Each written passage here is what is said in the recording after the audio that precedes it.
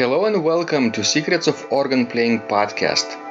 We are your hosts, Vidas Pinkevičius and Aušra Mudzytė Pinkevičienė. We've been mastering secrets of organ playing for more than 20 years and sharing them on this blog since 2011.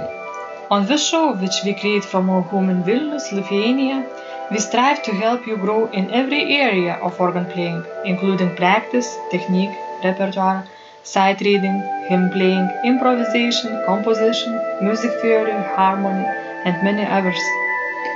Our hope is to help you become a complete musician, or what we call as total organist, a program which we have created to help you reach your dreams faster than you would do on your own. If you are new here, we invite you to subscribe to receive free updates of this blog at organduo.lt. By subscribing, you will also receive free video how to master any organ composition and 10-day organ playing mini course. And now let's go to the podcast for today. Thank you so much, Pamela, for joining in this conversation. I'm so delighted to be able to see you and to talk to you over the Atlantic Ocean via this internet connection, which is wonderful. And we last have seen each other a year ago, right, in Poland. It was in the wonderful small town of Paslenk, exactly. Thank you, Pamela. And you played a wonderful, splendid improvisation, not only improvisation, but in general historical organ recital, but also included improvisations. And I remember you taught organ music lovers how improvisation is shaping your musical ideas, right? It was really incredible to see from the distance. I was basically hiding in the organ balcony, trying not to disturb you. So we spent several days, Pamela, in Paslenk, and I still remember those days very fondly. Thank you so much and welcome to the show.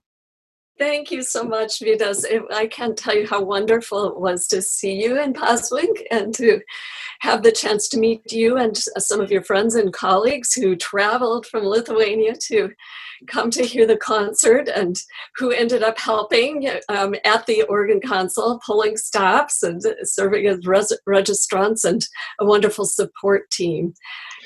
Which is one of your great strengths, supporting people and lifting up voices from all around the world about the organ.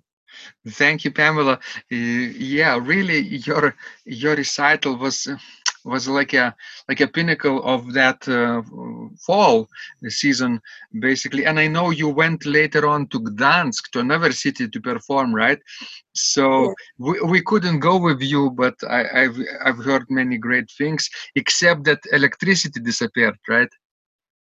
Oh yes, not during my concert, however. So that was fortunate. But yes, during part of the symposium that Christoph was hosting. Yes. Yeah. I had this experience with disappearing electricity in my recital too. Last fall, exactly around the same time, I went to Latvia, to Liepaja. It has the largest mechanical organ in the world, Liepaja's Cathedral, Holy Trinity Cathedral, Baroque organ, expanded in the 19th century tradition. It has 131 stops, majestic instrument. And I played improvisation about the biblical story of David and Goliath. And, the story so well. And David fought Goliath many times, and the victory was at hand. And 5 minutes before the ending of the recital, electricity disappeared.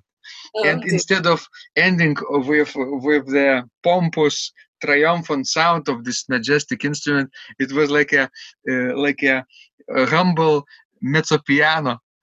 Oh. Yeah. So I later found out that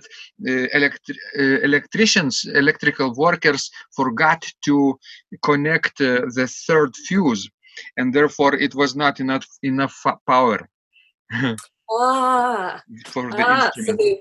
so they couldn't handle a Goliath, I No, guess. only David. So anyway, it's not about me today. It's about you, Pamela. What have you been doing all this year after we saw each other?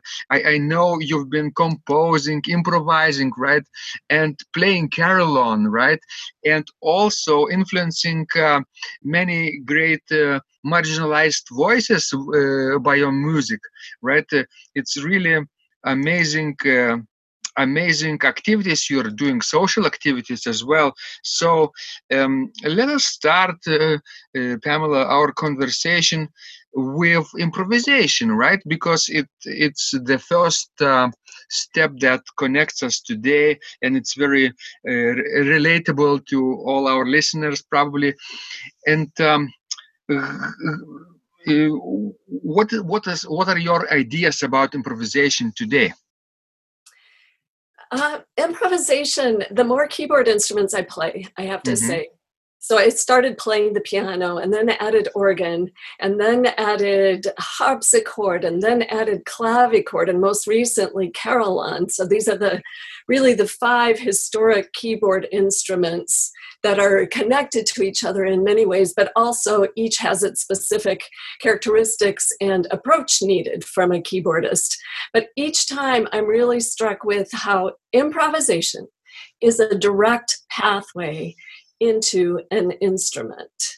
Mm-hmm. And I found that out when I was a child, and I would try to recreate hymn tunes or Genevan psalms that I heard on recordings, and I would go to the piano and try to recreate them. That developed my ears, it developed my improvisation abilities.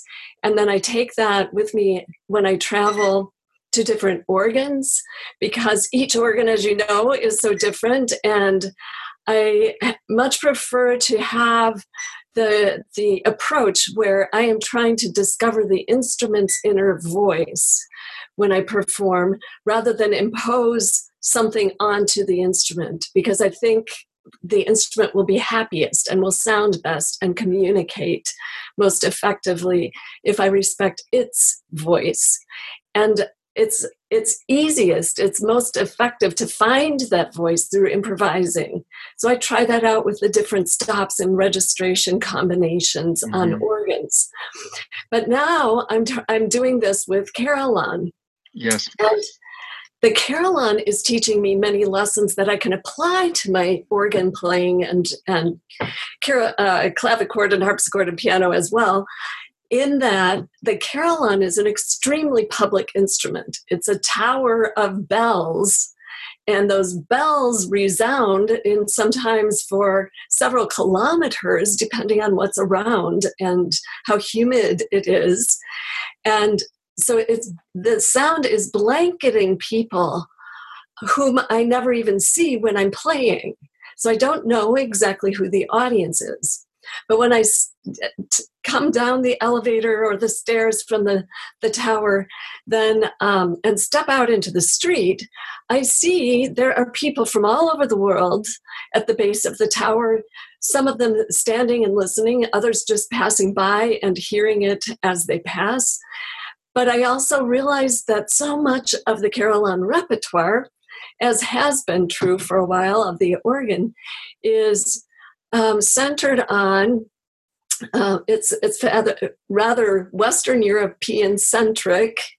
Much of it is earlier music. Not all of that is ideal on every carillon, and much of it was written by dead white men, and so that.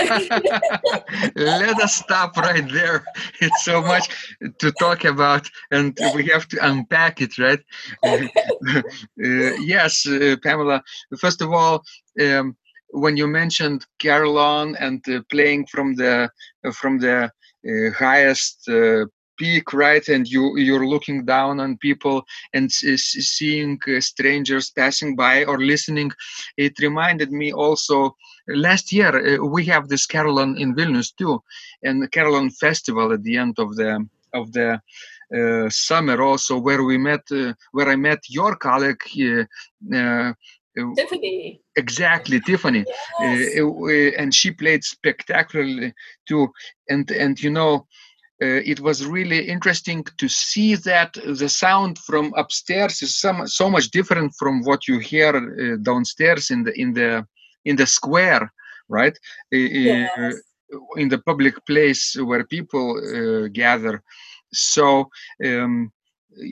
And you cannot really practice on that instrument, right? So let me ask you this: do you practice on this instrument where you play carillon, or you perform right away? Do you play improvisations? How is this process for you going on the Yes. carillon? So we have, at the University of Michigan, we have 3 practice carillons, and they have tiny little bells attached to them, but not the great big bells, so we can hear what we're doing. But we're learning our notes this way and getting familiar with the tactile sensation of the instrument, where things feel in space, so that our proprioception is aligned with the instrument we're playing. Mm-hmm. And then we really try to prepare things well before we play in public. But there are a few times, such as 5 to 7 at the end of the workday, where students may practice 10 minutes at a time and take turns to try things out, because of course the big bells are much, much heavier than the practice instruments. Yes. And one has to train ergonomically to figure out the best technique and tempi for the performance situation. And that's important to have that time as well. Well, exactly. And you're so lucky to have this practice instrument, right? Because otherwise you would have a very rare opportunity to climb not balcony but tower, right, and play in front of the people. Yes. Do you prefer improvising on the carillon or playing written music? When I first started, and before I was completely familiar with the distance between the keys, it's a keyboard built for a giant. I'll send you some photos that we could post, Yes. and maybe a video as well. And so the distance is far greater than on the organ or any other keyboard instrument. So before I had developed my tactile memory, I almost exclusively improvised so that I could just connect with the sound and watch my hands and feet on the keyboard and the pedal board.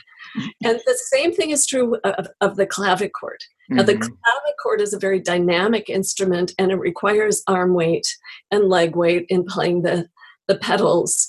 And it's so interesting because that's the quietest keyboard instrument, but playing the clavichord informed me the most about how best to play the carillon, which is the largest keyboard instrument.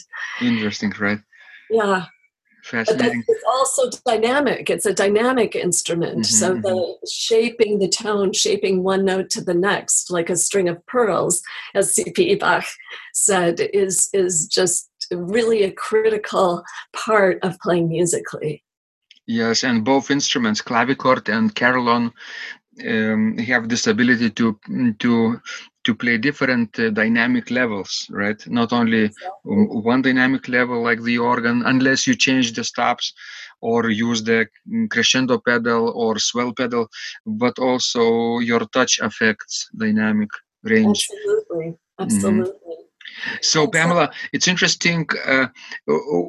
You came to carillon later in your career, right? And you knew about improvisation so much in depth before that. I would suspect that, as you said, that improvisation was a good teacher in learning to play a new instrument like carillon for you. Was it not? Oh, absolutely, because I could discover things such as, instead of playing very quick scales the way I might on the organ, it's going to be more idiomatic to the carillon to play alternating hands, so a zigzag motion. So that informs me as a composer as well as an improviser.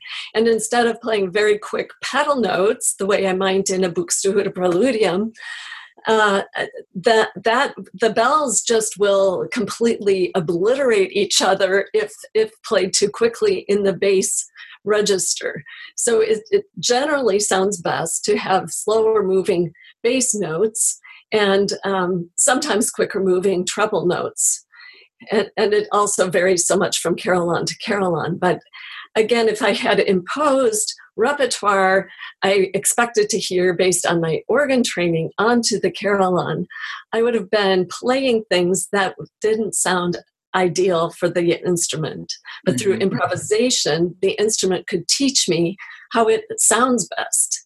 And that way I can compose for what sounds optimal for the carillon, and also for other players what is most idiomatic or comfortable for playing the carillon. Yes, you again became a student, right, of this instrument, and the instrument taught you many great things. But Pamela, can you share with us what has inspired you to take on playing the carillon? Did you feel like inner drive to it from your like youth, or later in life you discovered this instrument? How did it happen? Well, it happened circumstantially, because in Ann Arbor we have 2 grand carillons, which is highly unusual. And my husband, Steve, was in law school, and he would tell me when he was in law school decades ago now that he would come out every noon hour to eat his lunch outside, and from the law school he could hear the bells. And that would help him when he was studying law so intensively, and just the intricacies and reading very complex documents. It would help him to feel balance in his day, to have this taste of beauty right in the middle of his day. So that statement has stayed with me. And then the other thing is that I do like to have myself become a beginner every year at something, so that I remember how that feels, and I can take that feeling, that sensation, into my pedagogy. I think it makes me a better teacher to remember what are the steps one needs to take when starting something new. And yeah, so those 3 aspects, I guess, drew me to the instrument. And then I love the sound. It's really magical, how it bounces off the different buildings around it, and watching people respond to it. And interesting, Pamela, when you improvise on the carillon, when you are in the tower, right, you are hearing very differently than what people are hearing downstairs. How do you know where to speed up, where to slow down, or where to play louder and softer? What the gradation of it, right? Not to overdo it. How do you find this balance while sitting up high in the clouds, basically? Yes, it's recording and listening. I always play with the window or door open so that I can hear real sounds. We also have some microphones in the bell tower, but I recorded with Paul Ekus, the recording engineer at Oberlin, this past summer, and he wanted bells placed on a balcony at an adjacent building to get that ambient sound, as well as microphones in the tower itself. So we had the best of both that way, and just being able to hear the playbacks and to listen to other people play is invaluable, because you're right, many things have to be exaggerated when one is playing a 12-ton bell as the lowest bass note. and basically I suspect it's a teamwork, right? If somebody else, if you want somebody to record your music just for practice purpose, yeah, right, so that you could later play it back and learn from your practice, right, somebody has to set up that microphone or recorder for you. Yes, we do have some internal possibilities of just bringing a laptop and recording, but again, then we're getting the internal sounds of the bells rather than the external. So if I really want the sound that the people will experience, which is optimal, then I do need collaborators with microphones outside of the tower. Fantastic. Wonderful idea.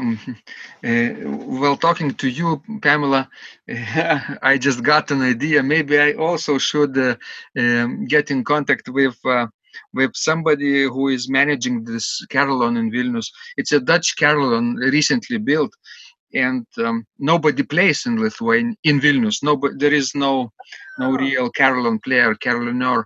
There are a few in Klaipėda, in my hometown, and a few in Kaunas, in the second greatest city in Lithuania, but no in Vilnius, basically. And but they have carillon festivals, right, in Vilnius too. So I think I'll try to contact somebody, from this festival, maybe somebody who could let me in and get a few minutes on this instrument to improvise a little bit, to get familiar, because I can suspect that as an organist, I can feel greater connection with this carillon too, just like yourself, right? Absolutely. Having the organ background is really ideal for being able to approach the carillon. And then and you have a sense of large physical spaces too, from having played in large concert halls and churches. So thank you, Pamela, for inspiration. Yeah, I would love to hear what you come up with. Yeah, maybe I'll if I'm lucky, if they allow me to touch this instrument, maybe I make a video and share it with you too. Wonderful. But I need, and then a second person needs to be downstairs recording. And I have a few students from our Undamaris studio whom I teach every Wednesday. So I might invite a few of them to listen, and to record me, yes. Or even they could climb upstairs too. And try it. It's so inspiring. Switch places, and that would be a wonderful opportunity for all of us.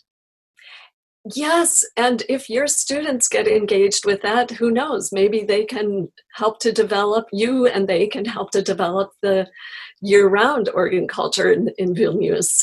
And wonderful. We could even have one practice session instead of at the church.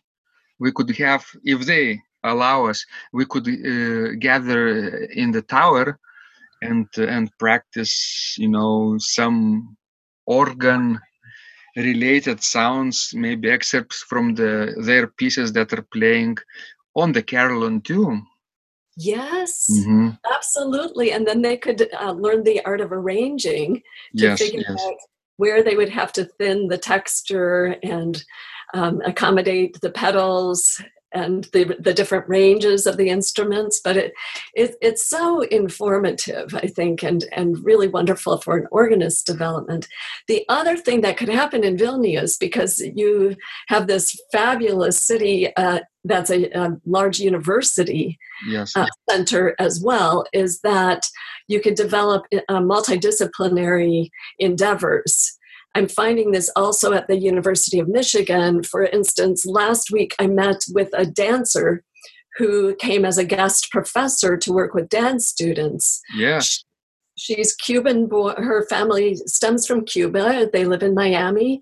She came up to work with dancers to teach them how to improvise, and she had this powerful experience sitting under a bell once when she was a child. So she wanted to bring dancers to come and improvise movements to the sounds of the bells.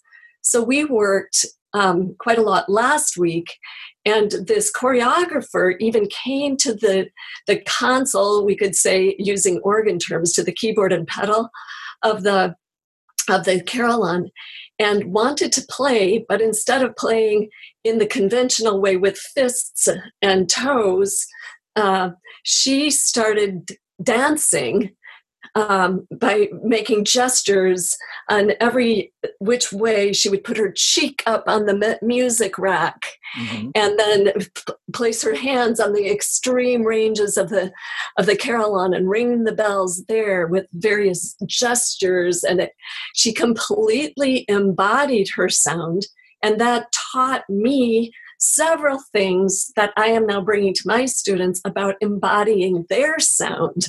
I've been talking about that, but until she did that, I didn't have a really in-depth example of how to do it.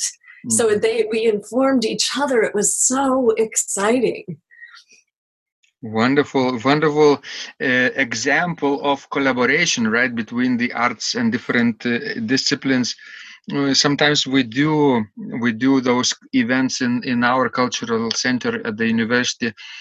For example, a couple years ago, I improvised with it's called Kinetic Theater Troupe, a group of basically dancers, actors, but they act without words, only through movement.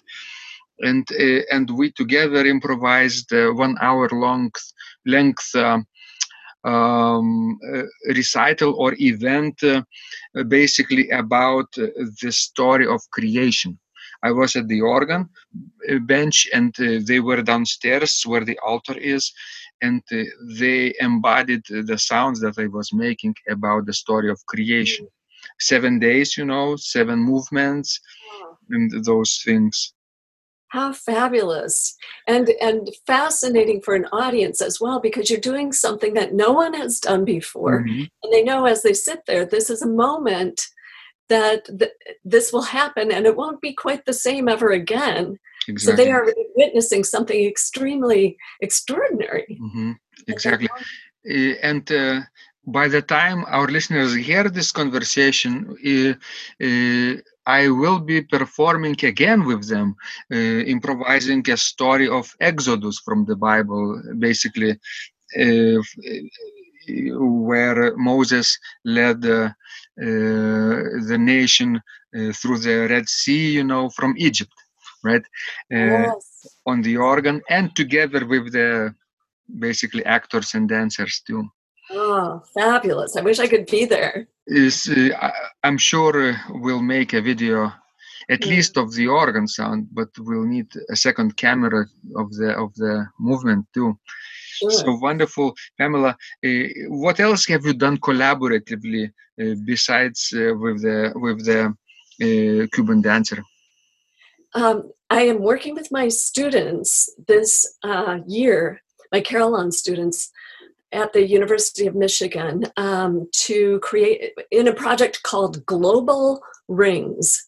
So the rings are ringing the bells, but the rings are also as if you throw a stone into a body of water and you see these concentric circles or rings spreading out. And what we are doing is we are taking folk tunes and stories and issues from around the world. And I'm teaching them how to improvise on these stories and folk tunes, and then compose for the carillon, so that when they are approaching the carillon, they have to sense its voice, learn its voice.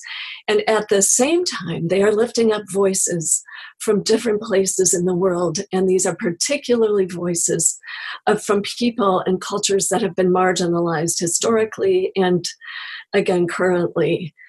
So I can give some examples. I am working with a Venezuelan journalist who's taking carillon lessons. She told the story. There's a port in Venezuela, and we know that there's so much political unrest there that people have not been safe, and they do not have enough food, and the cost of living has skyrocketed, so it's not possible to access the care that they need. So there are people trying to seek asylum outside of Venezuela because their conditions are so dangerous.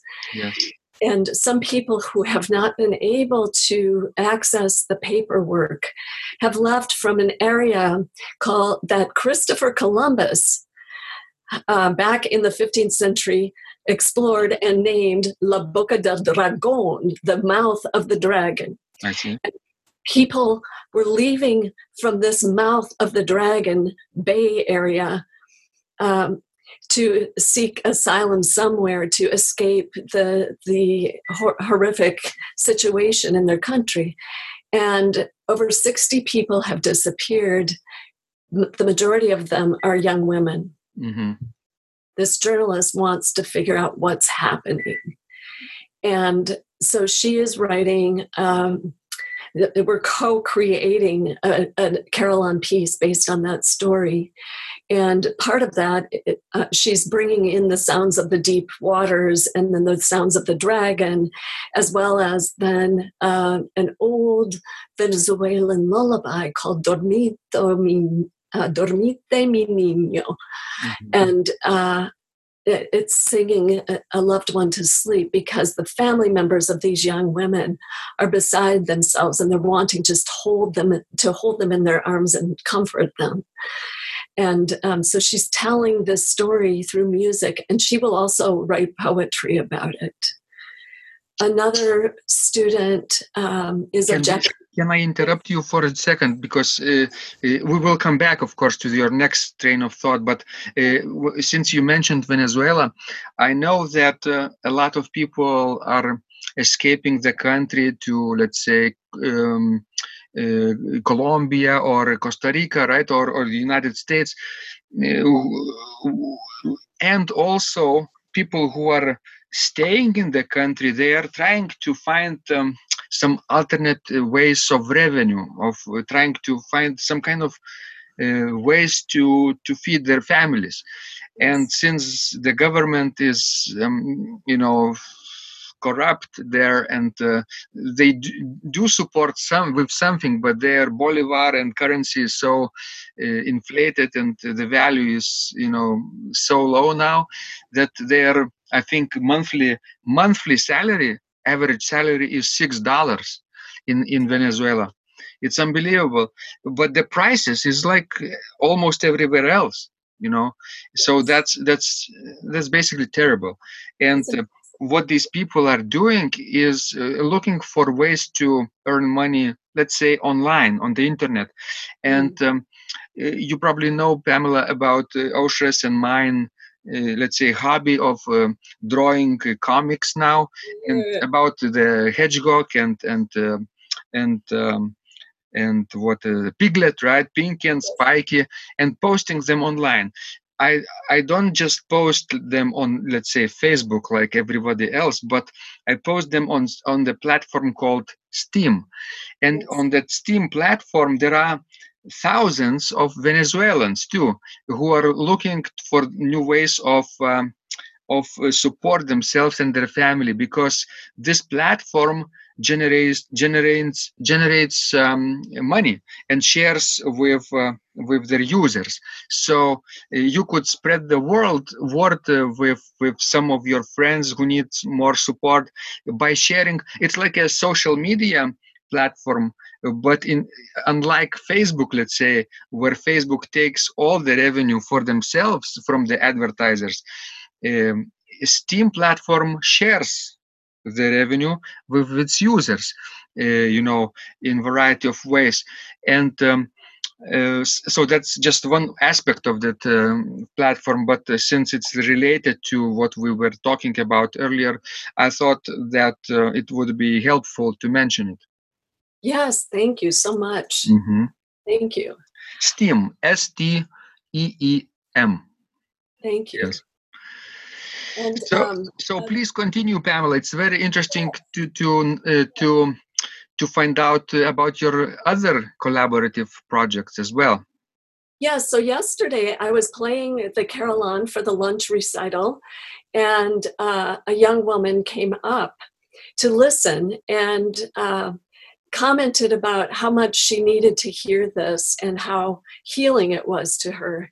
And I asked her to tell me her story, and she said, I was a student here, but I'm from Hong Kong and I'm just visiting for a week. And when I got off the plane, I got the news about the protesters, the one protester being shot in Hong Kong. And she said, I felt as if my world was crumbling because we need to speak up for what is right and what is free for our people. And she said, and then this happens. There in Hong Kong, none of us have guns. There's no such thing as citizens owning guns or weapons. It was a peaceful protest, and this happens. And she said, thank you for the music.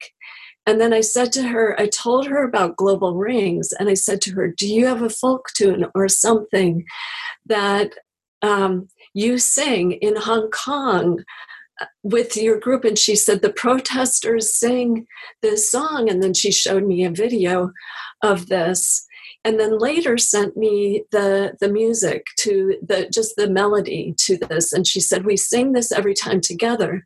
We're together. And I said, what does it mean? And she said, it says that a revolution is not just for the people who are in the place, but the revolution is for all people who know that when an injustice happens to one of us, it happens to all of us. And that means the revolution is for all of us. And because we are fighting for the freedom of some people, it means we're fighting for freedom for the whole world, because it's a concept that has these global rings that resonate and expand outward. Exactly.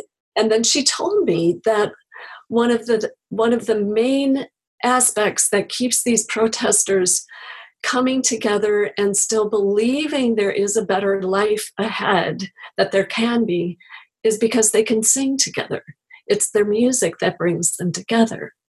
So she said to me, I give you this music, and if you play this on the carillon, you will help to spread those rings from Hong Kong to Michigan in the United States, and then everywhere in between.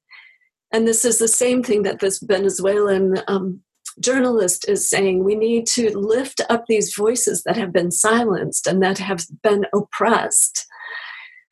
And I can tell you another dozen stories, because each one of my students is coming up with a completely different story. Some about climate change and running out of water, and another one about wind turbines and renewable energy, but then also the noise that causes for the people around it, that all the layers of changing society. And then another about another is a descendant of a Japanese kimono maker.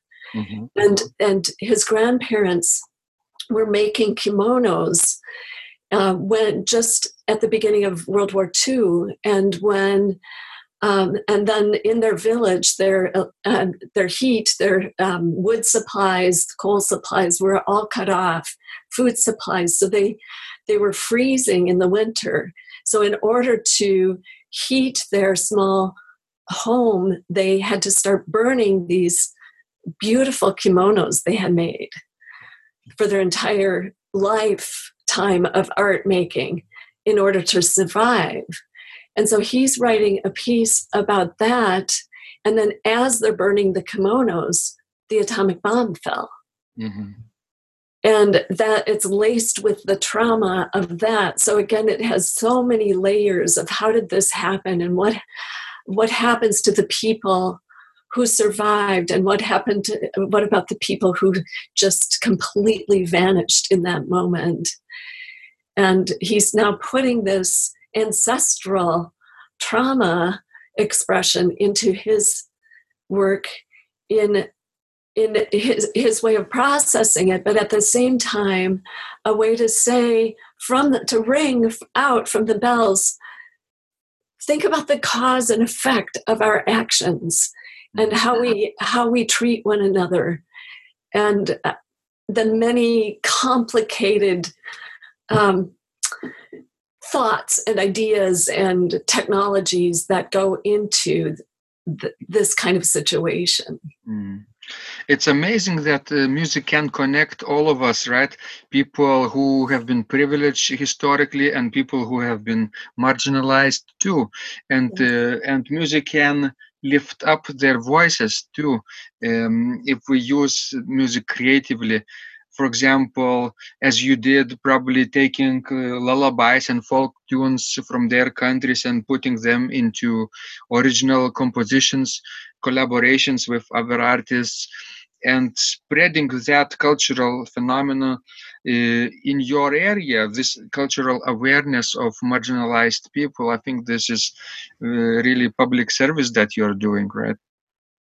Thank you. Well, my hope is, thank you, is that then the next time someone from Hong Kong walks by the bells, they say, oh, they're not saying, oh, pretty bells, it must be some European dead composer. Instead, they're saying, this is profound. This bell is lifting me up. This music is connecting to me. Mm-hmm. And when a Venezuelan person walks by, here's the lullaby from their homeland, they can say that. And the same thing with a Cuban immigrant or a Mexican immigrant or a Syrian refugee. I mean, people from all over the world need to know that their voices matter and that they are humans and they will be treated and lifted up as humans, because, as you know, there's far too much going on in the world that is dehumanizing and putting down and silencing people's voices. You know, it's so deep what you're talking about, right, Pamela? And taking those voices from other countries which have been silenced, right, and putting them into public view for everyone to see and hear. It's really important in this day and age. And with music, it's kind of not very difficult to do. If you take, for example, a folk tune or a song or lullaby from that region, from that country, let's say from Syria, right? Everybody can start appreciating it, and you can put it into the Western context to make it a little bit more understandable for Western people or Western audience, right? Playing with the Western instrument, let's say, like a carillon or organ, or even clavichord, right? You invent new sounds on the old instrument, basically. And I think this type of creativity, when you take different ideas, seemingly unrelated ideas, but you mix them together in a new context, creating new shapes and new cultural phenomena, is it's a way to go today, right? Because for a long time, our music was influenced by Western ideas, right? Gregorian chant, Lutheran chorales, Genevan psalms, and so on. Classical music, right? Yes. But now people, for decades now, have been exploring places that have nothing to do with Western world, and this musical idea of Western world expands. Basically it enriches Western world, appreciating about the cultures and lives of other regions, don't you think? Oh yes, Vidas, and you said this beautifully. It's really an opportunity to build bridges instead of build walls. I mean, so we're connecting from country to country, and we who have grown up with a Eurocentric music, in classical music, in Western classical music, now can learn from other cultures and then bring that into our musicianship. Ultimately, I think this is the most sustainable path also for classical music. So I'm working within various organizations to commission people of color, commission people from other various countries to compose for the organ, to compose for the harpsichord, to compose for the carillon, to tell their stories. And I'm also interviewing people. This is another approach, if I may tell you about another project. Excellent. It's called Belonging and a Carillon Call to Care for All. And I will tell you that I do, with Global Rings and Belonging, I plan to create organ versions of this as well. So organists can take this into the concert hall and to bring it to young children, to have these conversations about lifting people up and building bridges. With belonging, I'm using the word belonging in two ways because I think it's a basic human need, such as drink and needing food and water and shelter. A basic human need is also to have a sense of belonging. Yes, because we are social creatures, social animals, as some scientists say. We are. Mm-hmm. And so telling people they don't belong is devastating. It's taking away a basic human need. And using the word belonging as property, as has been done in the US with enslavement of African people, is cutting that word and dicing it into horrific crimes against humanity that have just everything opposite to do with the sense of comfort that comes from belonging to a family or a group of friends and feeling lifted up by the people with whom we connect in that way. So I started interviewing people. Yes. I interviewed a student who was from Ethiopia, Muslim, and studying engineering. Well, the engineering population is still very low in terms of the women participants. It's very predominantly men in that field. So she would enter her engineering courses, and she said, I had 3 strikes against me. I'm Black, I'm Muslim, and I'm a woman. And so she would be put into design groups with 3 white men who would immediately close their circle. They would develop a circle of chairs and have her push her outside of the circle. I mean, not literally push, but just close their bodies to her. Yeah. And then talk about their designs and not include her, assuming she wouldn't know what she's doing because she's Black, she's Muslim, and she's woman. Well, it came time to building the designs, and that's her specialty. And most students have learned more at the student age about building or designing things than building them. And she would be the one to solve it after watching them not be able to solve it. So she'd win their grudging respect only to have that class end and a new class begin where that was repeated over and over every semester of her studies. Nice. So I wrote a piece called Morning Call for her, and it starts with this call to prayer that you hear in countries such as Ethiopia when you're waking up. It's just the most hauntingly beautiful sound, bouncing off the mountains and the buildings in the way that bells can. So I put this into a carillon setting and then have a B section in the piece that's Arab, an Arab dance. That's a more secular piece because not all Arab people are Muslim, not all Muslims are Arab. And so I wanted to make that distinction that we have individuals. So I studied Arab music to know how to compose in this style. Mm-hmm. And then in the second piece I wrote for that, I interviewed an African-American woman named Jackie who auditioned on piano. She wanted to become a concert pianist. She auditioned in a school of music, conservatory, and found that the head of the piano department, while she was playing for memory, performing her audition, he marched around the piano saying, "Oh, did you hear that?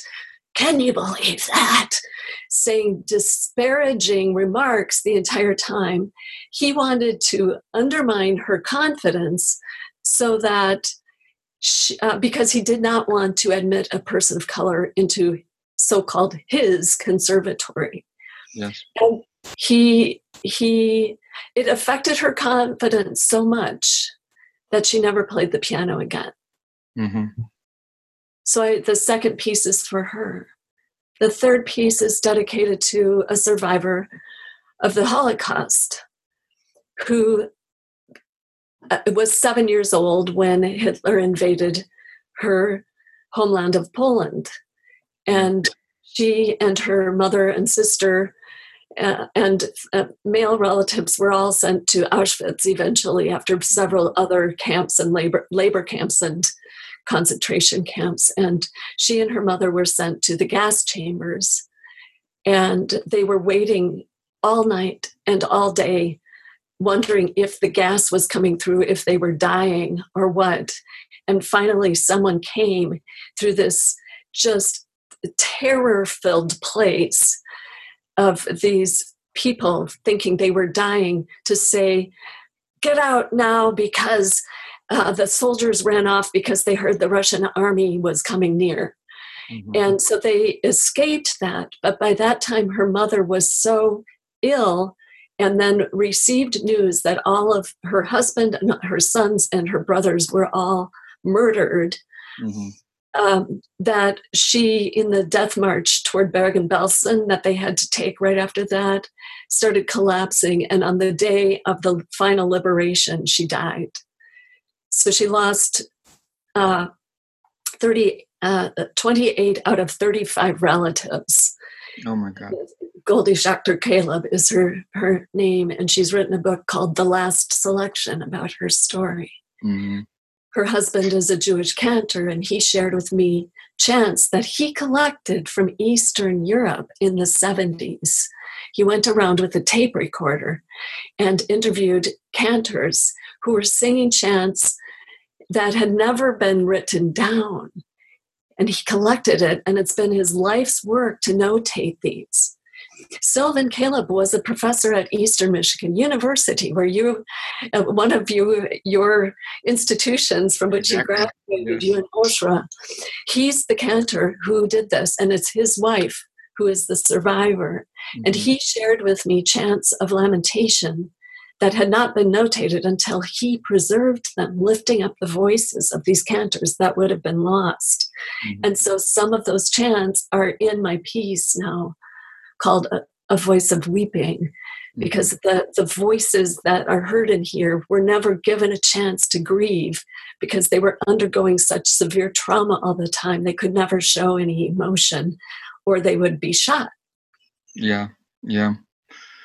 Well, it's a tragic story, but you are creating a different story out of this tragic story today, which actualizes in a present situation even differently, right? You are probably uniting people rather than putting up walls and dividing them, right?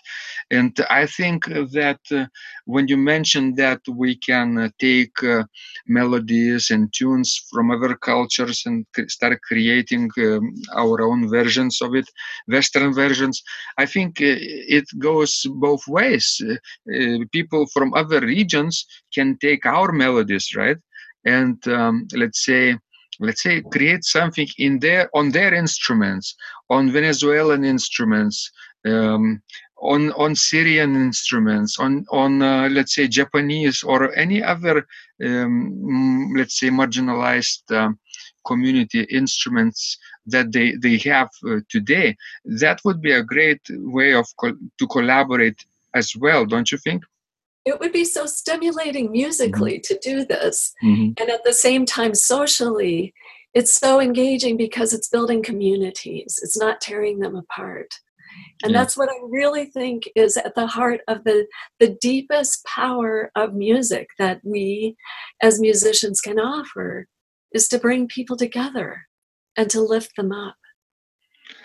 Because basically, all those atrocities come from the fact that we don't know other cultures. We don't appreciate enough, right? We don't care enough because we don't know them. We don't show interest.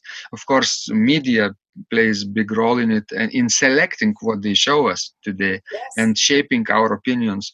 But this is another story, which I won't go into detail, but everyone is aware of social media today, for example, that your feed on Facebook is not linear or chronological. You're not seeing posts from your friends, chronologically. No, they are algorithmically designed to shape your opinions. And this really concerns free speech, and people get silenced if you say something against certain political, let's say, phenomenon or candidate. You might get banned from Facebook, let's say, and Twitter and YouTube. So free speech is really important today. And I mentioned Steam platform. It's a censorship resistant platform. Nobody can take away your voice there. Nobody can ban you from Steam, because there is no one centralized authority there. It's a decentralized platform, and therefore you own your voice, you own your own content there. So people who flee centralized content platforms, who get deplatformed, right? They get banned from Twitter or Facebook or YouTube. They come to Steam and express themselves freely. That's one of other significant features of our platform called Steam, which could be valuable in your situation as well. If you meet people who cannot, let's say in Hong Kong, right? They cannot say freely things against their government, right? Yes. On Facebook or on other social media, which is banned, right? They get tracked, and they would get in trouble. On Steam, they can say anything they want. Nobody will silence them. That's another thing. So, and what if someone posts hate speech on Steam? How is that? Is there any regulation for that? Community decides what is abuse. For example, if obviously there are trolls, right? If you post, let's say if you are a prominent blogger, right? If you have a big influence on the platform, big stake, and you're a visible public figure there, you inevitably get drawn attention of the bad and the good things too. So the trolls would post some ugly comments, even automated like a bot, to demise your content. But then there is a feature called flagging. You can flag your abusers, and if enough people with influence flag those trolls, for example, they get simply silenced, pushed away. Their comments are no longer either visible or no longer earning money, because it's related with earning money. So yes, on Steam, the community dictates what is valuable, not central authority. That's so good to know. Thank you. You're welcome. And Pamela, you're mentioning also carillon, improvisation, and also composing, right? I was interested about your recent. What's your recent piece? Before we end this conversation, can you share with us what is the project that you are working on right now? The Global Rings is full of compositions, and I am contributing many to that.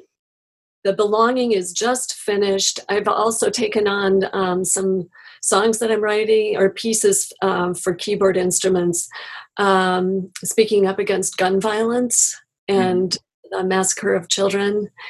And one is called Enough is Enough. I've also contributed to the Me Too movement with a piece that's dedicated to survivors worldwide, as well as the Michigan State University gymnasts who were abused by a former doctor. And the piece gains momentum as if one person speaks up and then another person joins her voice, and then another person joins voices. So it stacks up in the way that communities grow, and that injustices can be revealed if we build supportive communities. So I have many, really my pieces are all geared toward that. Right now, I'm always working on pedagogical projects as well. And so I'm creating some new materials for new students to the clavichord, new students to the carillon, and new students to the organ that involve improvisation. But with all of these, I plan to include these global voices and marginalized voices so that that awareness can grow through every part of my work. I'm doing this as I program concerts to represent people, composers from around the world, and tunes from around the world too. So it's really a beautiful time of life because so many aspects of my work are intersecting and coming together. I mean, I have this sort of image of a flower opening that each petal represented a different part of the work, but now they're coming together for work that feels really urgent and necessary. And I'm hoping that some of your listeners will join in and send folk tunes or decide to commission composers from around the world or feature pieces that are not known from countries in the world or people in the world who have been marginalized. I'd invite everyone to join in and develop our own community doing this. Absolutely, Pamela. You know, we have a global audience from 89 countries, and thousands of listeners eventually have the opportunity to listen to our conversation. What would be your advice, your final thought to people who live in oppressive regime countries, run by oppressive regimes or corrupt governments, who would like to play keyboard instruments like organ or other instruments, but finding, you know, their voices silenced or in places where it's dangerous to play organs? There are obviously places like that.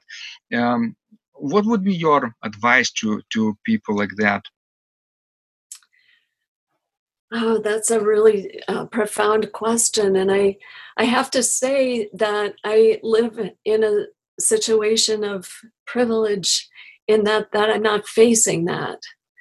And so I first of all have to acknowledge that I have so much more to learn from the people who are in oppressed circumstances than what I have to offer. I would encourage them to share their voices in safe places with people who care about lifting up their voices. And with improvisation, I think it's possible also to tuck our personal meaning or desire to build these bridges and to lift up these voices, to tuck them into artworks. And it might mean in certain countries that not all of the meanings, the personal meanings, are revealed to a public, but it's still a pathway to express the voice that is otherwise silenced. And then I just hope for more and more opportunities to connect musicians who care about this, and artists, dancers, visual artists, such as your father expressed a great deal of emotion and affect in his paintings, to connect people with the arts to do this, as well as to connect people with legal access to have safe places to go, because the basic human needs of belonging, but of food and of drink and safety, shelter and trust, being able to trust, that those all have to be addressed first and foremost, and it's urgent. It has to happen now. Wonderful. Thank you so much, Pamela, for your deep insights. I hope they will bring hope, right, to people's hearts who are struggling, who are in difficult situations. Maybe not now, maybe in the future, or maybe they were in the past. Maybe they know some family members who are struggling. Yes. Music connects us, right? Never divides us. and we can take it even further, this type of concept, and collaborate, making cultures unite and get to know each other better, and we will have a much safer and peaceful world, right? Absolutely. And it also means for those of us who are in positions where we're not oppressed, in the privileged positions, to dare to go into places, to lean into conversations that are difficult, and to dare to live with some discomfort, because we live in comfort when we're free and when we are not oppressed. But when other people are not living in that comfort, we have to have a level of discomfort that calls us to action in some respect. And I just wanted to also empower those of us who are in that free situation to dare to lean in. Mm-hmm. Excellent, Pamela. Where could people find you and your work online? Because we've talked about so many great things today. I really hope people get an urge to visit you and your website, right? So please spell it out for us. Oh, sure. My website is www.pamelareiterveenstra.com. We could probably post that with the video because I have such a long name. And also, I'm happy to share my email. It's pamela.reiterveenstra@gmail.com if you'd like to send stories or folk tunes and think about ways of collaborating or creating your own compositions. I have to say, I'm doing so much work that I have to update this work, these stories that you've heard, into my website. So not everything is reflected there yet, but it will be. One thing at a time, Pamela, right? That's right, Vidas. And you always inspire me for how you keep your website so updated, and you have made such great connections around the world with people who can now have conversations like these. Thanks to your work of building that community. Thank you, Pamela. I'm not doing anything sort of extraordinary. I'm just sharing what I do. I'm sharing my process, not only result. Yes, I'm sharing a video of a recital. That's normal for me. But I'm also sharing my ideas, my thoughts, what I work today on, what I'm struggling on, what I'm feeling the most excited about. Those things take a little bit more time, of course, to post. But if you do it, regularly, it becomes a habit, and you kind of start to miss this activity if for some reason you didn't post today, which is rare for me. But it's like a habit. It's like brushing your teeth, right? Yes. Well, that's the way to make sure you do it, is to consider it part of the daily routine. Excellent. Let's hope our listeners will visit Pamela's website, and will check out what she has to offer, not only about her wonderful improvisation treatise, 2-volume treatise, right, which we covered in previous conversations in the past, but also she has a collection about muse, right?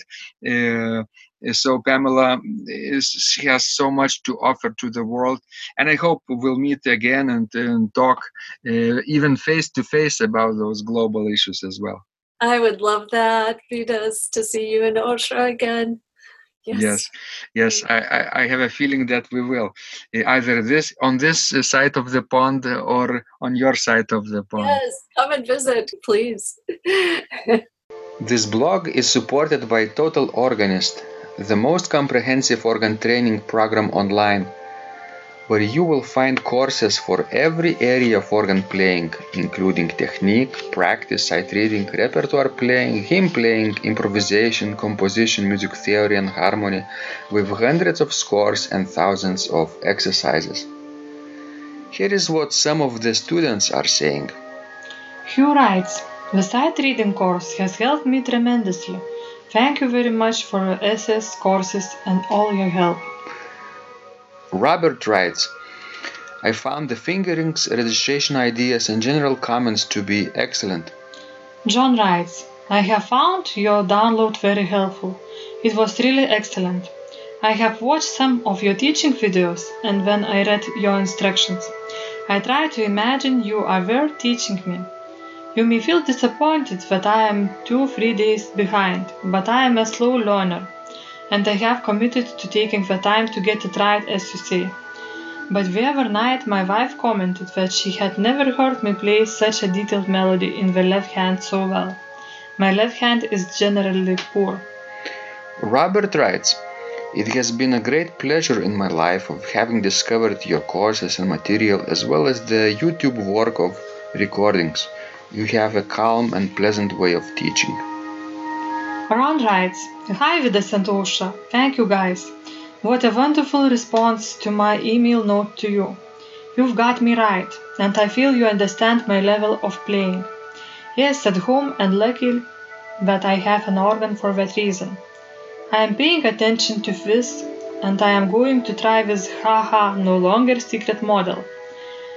Yes, and I love Cesar Frank too. What is very nice about your blog podcast is that Ausra and Vidas are like a Socratic dialogue, and by bouncing things off of each other, so much more information comes out and is expressed. Your comments contain a wealth of information and understanding. I really appreciate this. It is very inspiring and will keep us moving forward." Would you like to receive the same or even better results that our students are getting? If so, join them at organduo.lt/total-organist. And of course, you will get the first month free too. You can cancel anytime.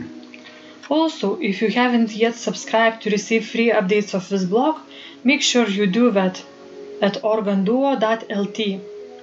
By subscribing, you will also receive free video, how to master any organ composition, and 10-day organ playing mini course.